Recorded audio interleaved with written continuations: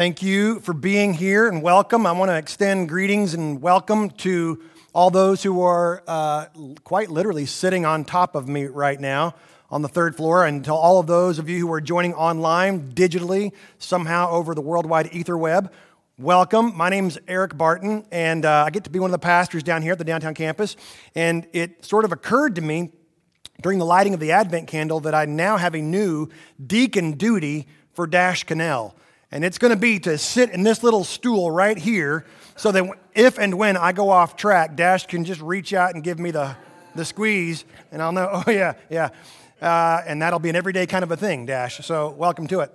Hey, I'm so thankful to get to be with you in this time of doing church in the midst of the COVID, and that you're here and you're in person. And for those of you who are not, I'm so thankful that we're getting to at least have this sort of virtual connection. We do want to welcome you and ask that you continue to prepare your hearts for worship, even as we study God's Word together.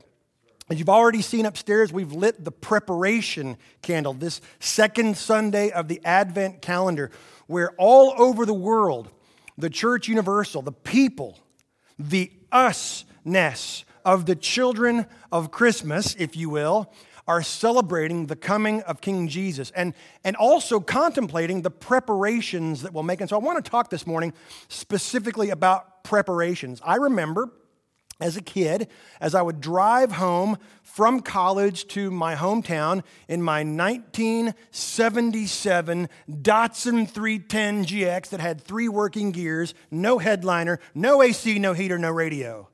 And the ladies loved it. But I would drive home, and my mom would tell me this, that my dad would get sort of nervous as he waited for me to pull up, and he would just kind of fidget around the house. He would check the sprinklers. He would go and make sure the door wasn't locked for the 5th time. He would go outside and just, this was in a kinder, gentler age. He would just smoke, without being able to control.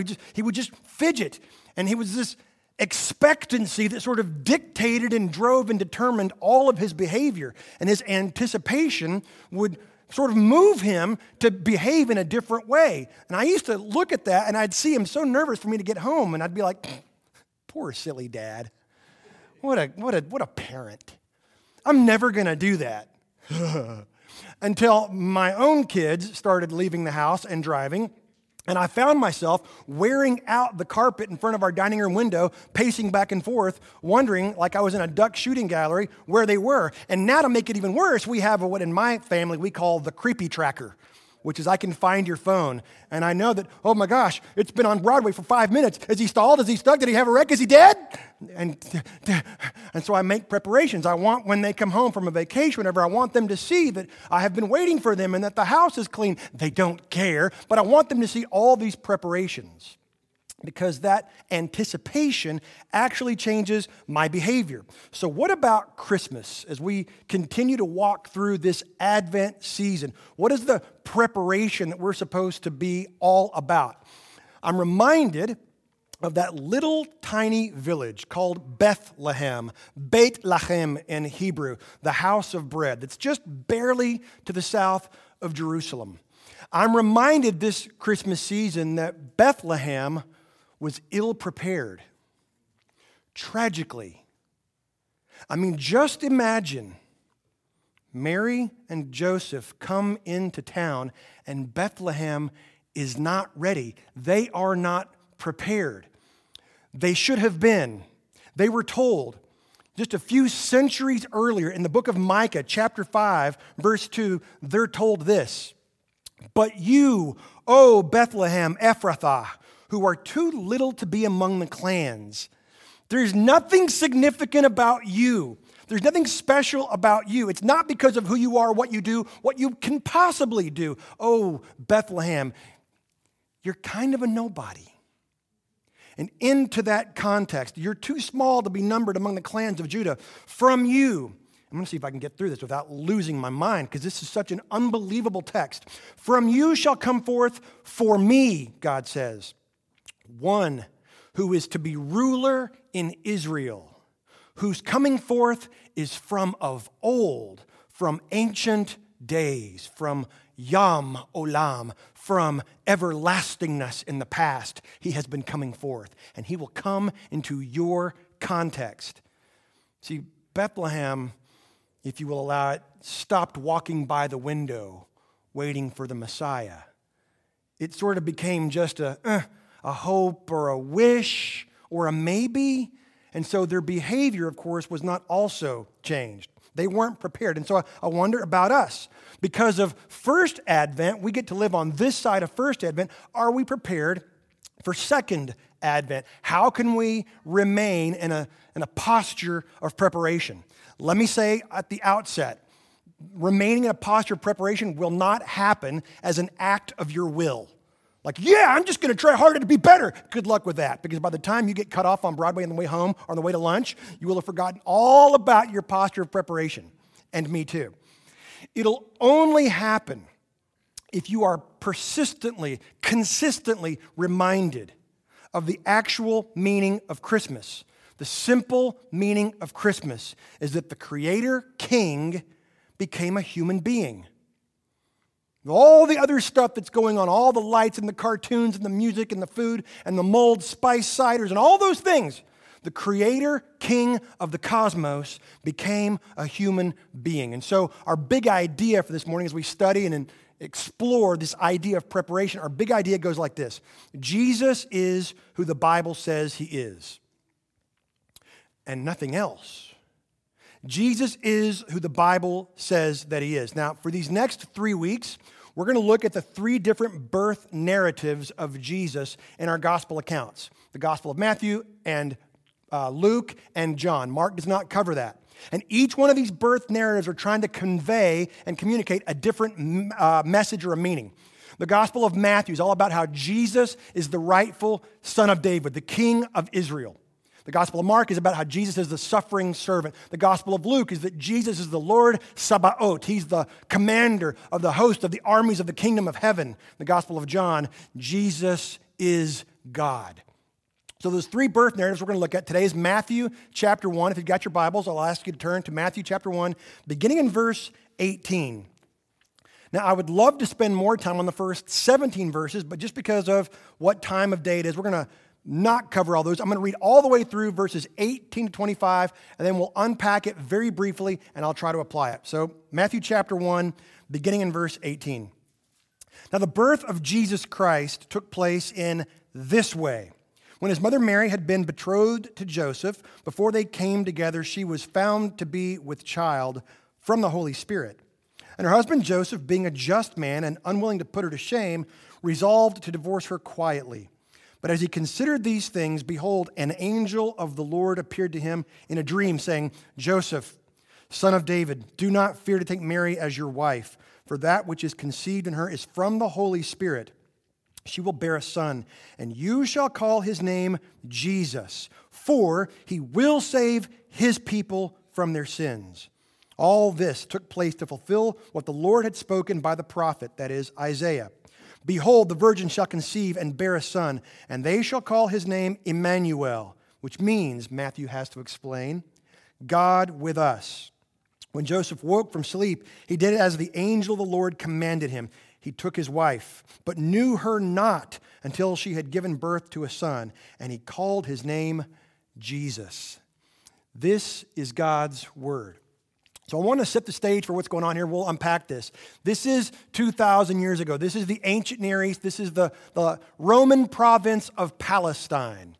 And the way that wedding custom worked back then is that a man and a woman, or usually a guy in his 20s, more than likely, would be betrothed to a teenage girl. Save your oohs and icks for later. A guy in his 20s probably is betrothed to a girl who's in her teens. And from that moment, they are considered husband and wife, but they live separately. They are not to have relations for at least a year while the groom prepares a place for his bride. And then after a year or so, he will go and get her. And if she is found to be pure and she's kept herself in righteousness, then he will bring her back to his home. Now, that's a very important wedding custom that we have to understand as Matthew tries to explain this is who Jesus is. And his account of all this is really sort of the unpacking, the expansion, the elaboration of what he's already said in verse 16. He's already given the entire genealogy of Jesus, and he's given 14 generations, 14 generations, 14 generations to show that, by the way, that's sort of a little bit of Hebrew code there, that Jesus is the son of David. Because again, Matthew wants you and I to know that Jesus is the rightful Davidic king. He is the king of Israel. And in verse 16 of the genealogy, Matthew says, rather briefly, but very pointedly, he was born by Mary, not born by Joseph. They're both from the tribe of Judah. That's very good. That's very important. That means Jesus is an appropriate Davidic king. They're both from the tribe of Judah, but he's only born by Mary. It's a very strange thing for Matthew to say. And so verses 18 to 25 is the explanation of the Genesis. It's not really birth. Genesis is the actual word. It's the beginning. So really, this is not a story so much about the birth of Jesus as it is about the conception of Jesus, that it is incredible. It is done by God himself. So again, in verse 18, now the genesis of Jesus, the Messiah, Jesus, the anointed one, Jesus, the Christ, took place in this way. When his mother Mary had been betrothed to Joseph, before they came together, she's found to be with child from the Holy Spirit. If you're here in this building, you can hear sirens right now. That's sort of what would have been going off in Bethlehem 2,000 years ago. Ruh-roh. She's with child, and Joseph's like, no, not me. Mm-mm. According to Deuteronomy 22, what Joseph could and should have done was taken her to the city gates in Jerusalem, presented her publicly to the elders of the city, and had her stoned and killed in execution for her unfaithfulness and her unrighteousness. That's what was required of her acting outside of their betrothal. In verse 19, let me finish verse 18. When his mother Mary was betrothed to Joseph, before they came together, she was found to be with child from the Holy Spirit. But Joseph didn't know that. And that's a strange excuse to come up with. Well, no, really, it was the Holy Spirit. Sure. Verse 19. And her husband Joseph, being your translation might say just, it might say noble, it might say righteous. It's all the same word, dikaiosune. He is a righteous man. He's doing what he's supposed to do, and he almost misses Jesus in the process. Being a just man and unwilling to put her to shame. He didn't want to take her to the city gate. He didn't want to have her executed, publicly shamed and stoned, execution style. He didn't want to do that to her. He resolved to divorce her quietly. There was still going to be a scandal. It was still going to be a big kerfuffle, but he was going to try to do it in stages over time. It wasn't going to work. Verse 20, but as he considered these things, he's meandering in his musings. How am I going to get out of this? I'm going to lose my family reputation. I might even lose my business. I'm certainly going to lose my bride. How do I get out of this? As he considered these things, at that exact moment, behold, an angel of the Lord. You think the angel could have showed up a little bit earlier? No. See, trust this. God's timing is always impeccable. We may not like it. It might not fit on our Google calendars. God's unconcerned. His timing is always impeccable. Listen to what it says, verse 20. An angel of the Lord appeared to him in a dream. Very important little article there. It doesn't say the angel of the Lord. Because in the Old Testament, the angel of the Lord is almost always, about 99.9% of the time, a pre-incarnate Christ. But in this context, the angel of the Lord, Jesus, is experiencing the first sensations of incarnation in the womb of Mary. And so an angel of the Lord, we think it's probably Gabriel, Matthew doesn't tell us, appeared to him in a dream saying, Joseph, son of David, you are in the line. You could have and should have been prepared. Notice how God speaks to Joseph. Joseph, son of David, do not fear to take Mary as your wife. That's really interesting. Usually when angels show up, they say, don't be afraid of me, because, angels are rather terrifying. When John sees one in the book of Revelation, he face plants, not once, he doesn't learn his lesson, but twice. And the angel goes, dude, seriously, embarrassing, get up. But John face plants. Here, the angel tells Joseph, do not be afraid to marry her. Talk more about that in a moment. Don't be afraid to take her as your wife, for that which is conceived in her is from the Holy Spirit. Oh, that's what she was saying. Okay. Okay, I got it. Verse 21, she will bear a son, and you shall call his name Jesus. Why? For he will save his people from their sins. I love Matthew 1:22. Joseph doesn't get to name Jesus, because in fact, Jesus has already named Joseph. You might remember back in the garden, Adam is given the responsibility, the opportunity, and the privilege to name all the animals, Carl, Ben, Steve, Whip, whatever. Not really, he gave them animal names. Naming something is a symbol and a sign of authority. You might actually know some people who love to give everyone they know little nicknames. It's a little subconscious thing that they have always tried to manage and manipulate. They've always tried to have a little bit of control. It's not a horrible thing, but if you're one of those people who likes to give me a nickname, just know I'm going to buck just because of this passage. No. You don't get to name Jesus. You don't get to tell him what he's supposed to be and to do for you. He shall be called Jesus, Yeshua. Why? Because in that one name is the source of his person and the purpose of his person. The source of his person, he is from God. His purpose, to bring salvation. And incidentally, that's really, really, really important for all of us to know. When you and I begin to more fully accept and live into our source and our purpose, really then and only then do we begin to have significant meaning, worth, impact, and influence. We have to know our source and our purpose. So it's a great Christmas question. What if this Christmas you could give yourself the gift of taking some time to really ask and answer the question, what is my source? What is my purpose? Jesus is named precisely for his source and his purpose. For he will save his people from their sins, not from the Romans. Turns out God and Jesus love the Romans. That's interesting. He loves the perceived enemies of the people of God. Just saying. Verse 22, all this took place to fulfill what the Lord had spoken by the prophet. Matthew's going to quote Scripture in a defense of, hey, this is really the truth. This is really absolutely the truth. He quotes, verse 23, behold, the virgin shall conceive and bear a son, and they shall call his name Emmanuel, which means God with us. This is from Isaiah chapter 7, verse 14, which says this, therefore, the Lord himself will give you a sign. Behold, the virgin shall conceive and bear a son, and shall call his name Emmanuel. Matthew says, this is that. The thing that Isaiah said 7 centuries ago, it's happened now in our midst. This is that. In other words, Jesus is who the Bible says he is. Verse 24, when Joseph woke from sleep, he did as the angel of the Lord commanded him. Always a good idea. I don't know how frequently an angel of the Lord appears to you, but when he does, you should probably go ahead and do whatever. Clean your room, microwave that burrito. I don't know, but if he says do it, you should probably do it, right? Joseph woke from sleep and did as the angel of the Lord, meaning God, had commanded him.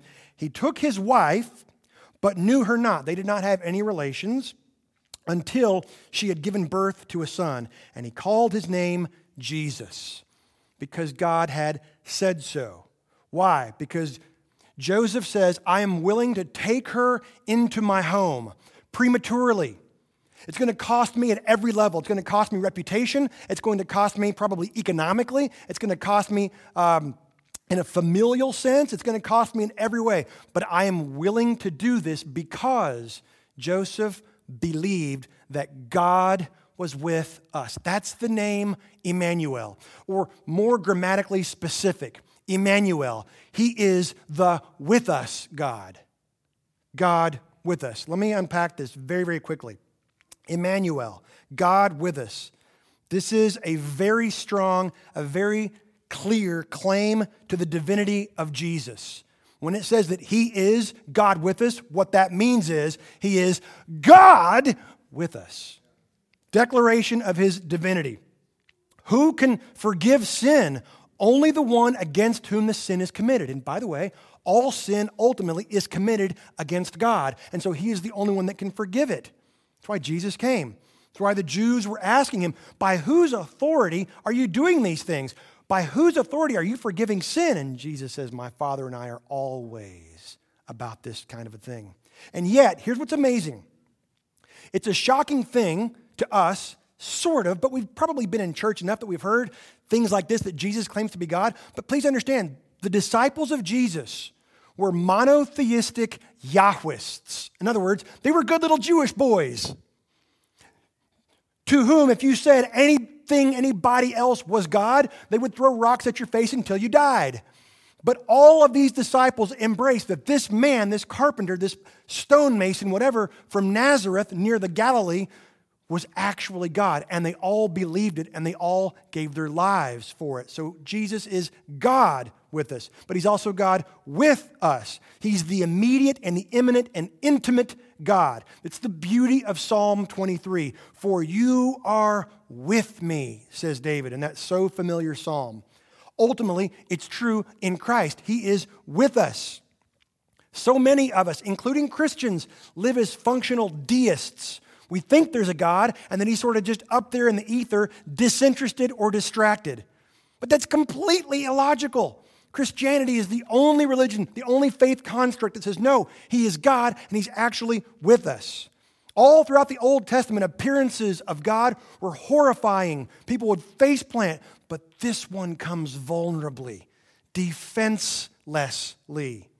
There's a huge difference between merely experiencing some education about God and him being with us. And then there is that us. Jesus is with us, God with us, those who are his, not all. Who is this us? Those who are prepared, those who have humbly submitted, who have said, I have no righteousness of my own, I agree and I admit. And those that agree and affirm that Jesus is who the Bible says he is. Well, so what? How do we prepare in this Advent season? What do we do to actually get ready? Let me just give you 4 quick principles, applications, implications. How we are to prepare between the Advents. Number 1 goes like this. Christmas isn't sentimental. Christmas is supernatural. Now, I'm starting with that because I want that to be a jolt to your kidneys, every single one of us.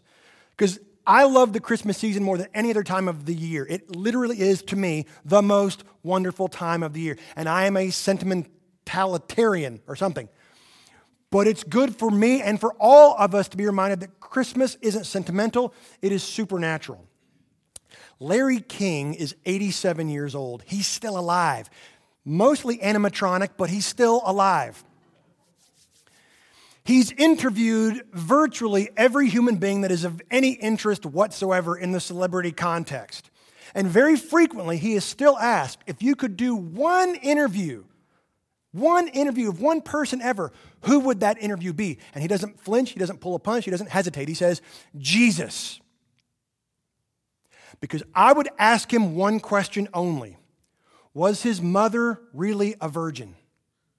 Now, that usually draws chuckles from the people that are asking him that question, but he's dead serious because, you see, Larry King is unambiguously Jewish. Christmas holds no meaning for him whatsoever. There's no sentimentality to it for him whatsoever. He really just wants to know that one single question. Is Jesus virgin born? Meaning, is he God? Because if he is, that would absolutely change literally everything. There is nothing that truth would not impact. See, it's not about sentimentality. It is about supernaturality. That's not a word. Write it down anyway. All of us have the pull from this season to be settlers for something so much less than. I love hot cocoa. I love presents. I even have an affinity for Rudolph. It's true. I even have Heat Miser here today. I get it. I like the holiday season. But it cannot be about mere tradition and warmth and family memories and any of those things. It is supernatural. The Creator King became a human being. So how do we prepare? 3 quick things. We must prepare for the world's disdain. Prepare for the world's disdain. Joseph voluntarily suffered all kinds of indignity. The angel said, "Don't be afraid to marry Mary." Joseph, this is going to cost you something. You know what's really instructive? God doesn't apologize or feel bad about that. Oh man, I'm so sorry. This is going to be awkward for you. It's okay, one day you'll be dead and you'll get over it. No. God says, I'm calling you to this. You're going to lose something. It's going to cost you dearly. Don't be afraid of that. Walk into it voluntarily. I love the way Spurgeon says this. Now remember, you will never know the fullness of Christ until you know the emptiness of everything else but Christ. Whew, that gets me. You'll never know the fullness of Christ until you know the emptiness of everything else but Christ. Listen, we are strangers in a strange land. And for some of us, we have not wanted to let go of the fact that our belief construct has been the default assumption of a culture for a couple hundred years. And really and truly in the last 10 years or so, there's been a seismic shift and our culture has departed from that. That's okay. Prepare accordingly. It's time to ask ourselves, what do we really believe? Matthew, the writer of the gospel that we just studied, only a few years after he wrote those words, finds himself in Egypt being chopped in half by an axe. Now, you don't go to that kind of death unless you sincerely, actually, and fully believe the thing that you are confessing. He was prepared, do you see? Prepare for the world's disdain. Number 2, prepare for the Lord's direction. Prepare for the Lord's direction. Jesus isn't who you and I want him to be. Jesus is who the Bible says he is. A man a number of years ago at a different church said, hey, enough with all the Bible verses. Just give him Jesus in the manger. I know what you mean. I'm sorry, I cannot. Because the biblical presentation of Advent is Creator King becoming a human being, and we cannot diminish that with popcorn and tinsel. We have to talk about the supernatural. Prepare for the Lord's direction. Because he is who the Bible says he is, he must be God, he must be king, therefore he has authority. You and I don't get to name God. His invitation is to name you. The worst thing that Jesus ever says about anybody in any of the gospel accounts is, away from me, I don't know you. In other words, I haven't named you. The offer at Advent is to hear and feel the Lord of Lords name you. I wonder what you think your Revelation 19 name might be. Have you ever asked him at Christmas, would you name me all over again? Would you remind me of how you love me and how you name me and how you think of me more accurately than even I do?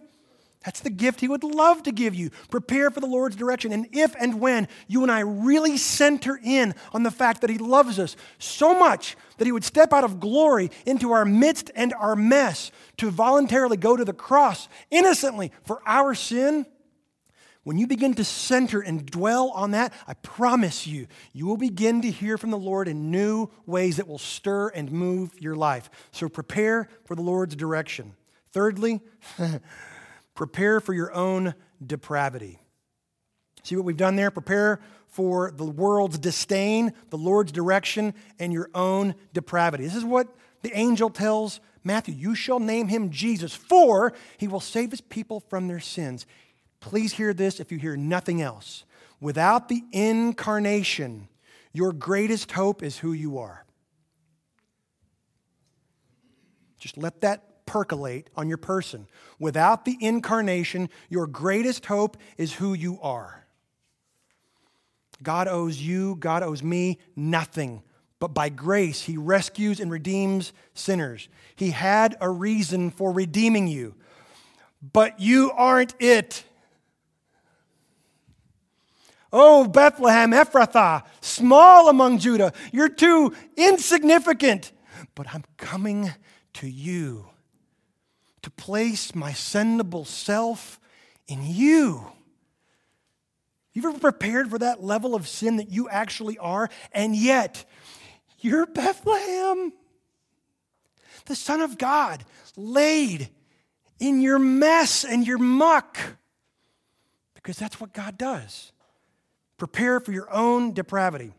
Christmas is not all this other sentimentality. It's recognition of, I don't deserve this, but the Son of God has been laid in my person, in a sense. In my need and my helplessness, God sent his Son. It's because of me, and it's because of you. See, Jesus is who the Bible says he is. That's what Matthew wants to say. All of those hopes, all of those aspirations that we had for Messiah, it's happened, and it has come, just not as we expected. And so as we sing this morning, come thou long expected Jesus. Well, he has. And he's coming again. And so may we be in a posture of preparation. I'm going to invite you to pray with me, and perhaps you come in agreement with the things that I say. Perhaps you just need to do some serious business with the Lord yourself. But I'm going to invite you to quiet whatever else is going on in your life and join me in prayer. Father, we do thank you this morning for who you are, for what you have done, what you have revealed to us in this Genesis narrative of the coming of Christ into our context. Father, if there's anyone here this morning on either of these floors or listening at home, remotely or online, that doesn't know you, that is completely in agreement that there is a God, and maybe he's kind of like the force or the energy cloud in the sky or something, but this whole Jesus thing, would you move irresistibly? Would you lift the blinds of disbelief? Would you do for them what you have done for us? And would you give them the gift of faith, that they would believe that Jesus is the Christ, the Son of the living God, that they would believe that Jesus is who the Bible says he is. For the rest of us, Father, would you capture our hearts' affections, our minds' attention, that we would be in a posture of preparation, not out of will, obligation, or duty, but because, as Matt reminds us so often, we are loving lovers. So would you give us the gift of loving your Son Jesus all the more, basking in the supernatural wonder of the incarnation of the King of the cosmos. Free us, rescue us from sentimentality. And may this Christmas season be significant for you and to us. We pray all these things, Father, in the power of your Spirit and in the name of Jesus. Amen.